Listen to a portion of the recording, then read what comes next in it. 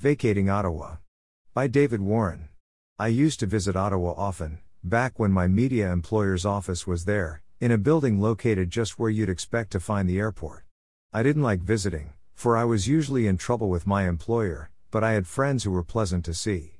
One place to crash, after I had become a Catholic, and was sometimes in town to defend myself before some politically correct tribunal, was inside the stone fortress of the Dominican University College. The college grounds, which have included the San Jean Baptiste Convent, a substantial church of the same name, and a beautiful walled garden, had become increasingly empty, and the college was renting rooms to travelers at $50 a night. I am a veteran of the cheap hotel life, who especially appreciates monastic silence, and a chapel where the liturgy of the hours may be prayed. The DUC was decidedly a better crash than a Best Western motel, I thought. But my welcome did not last long. My reputation as a controversial writer had spread through the town. When I tried to book, under my own name, I was now told, rather rudely I thought, that the college was full. There would be no place to put me. I puzzled over this, knowing whole wings of the college were in fact unoccupied. But, whatever. Much of the garbage one experiences as a traditional Catholic comes from the Church herself. It is a penance that one should accept as a penance, during Lent and Advent. The Mother of God, herself, could not book a room in Bethlehem when she was pregnant. Her husband, Joseph, gallantly found a stable.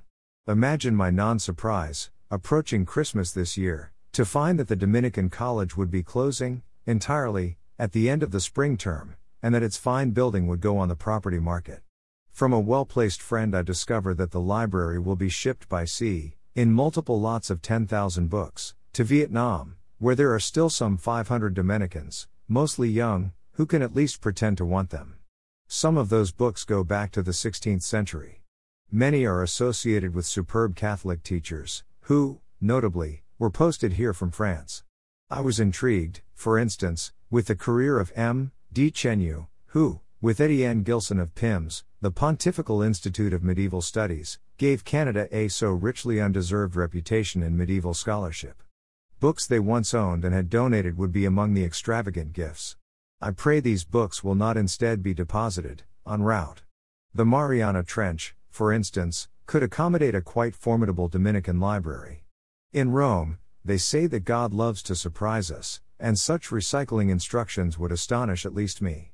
That Catholicism might be stone dead in the vicinity of formerly Catholic French Canada, but vividly alive in presently communist Vietnam, is the sort of surprise I'm more used to. The Catholic Church has contributed the buildings for some of the finest condominiums around Ottawa, and in all the major towns of Quebec. Because the Dominicans slightly jumped the gun on the sale of their college, before a government conservation policy was scheduled to come off, the buildings retain heritage status, so probably won't be demolished as otherwise, to make way for high-rises, or other ticky-tack. There is no accounting for what is lost, except in frankly material terms. In the Dominican tradition, of St. Albert, St. Thomas, and St. Dominic himself, material calculations are not determinative. It was, and arguably is, a mendicant order. I think especially of Albertus Magnus, who, in Cologne, a city much smaller than Ottawa is today, whose Dominican studium was modest in extent, was reincorporating Aristotle into the intellectual tradition of the West. He was Episcopus Combatus, Boots the bishop, for his rough clothing and heavy footgear, and for never riding on his donkey. Instead he loaded his books and packed treasures upon it, for he was a natural scientist, cut from the same cloth as Aristotle. He strode about 17,000 nautical miles on foot, during more than 80 years of tireless hunting, not for game, but for clues to God's ordering of the world.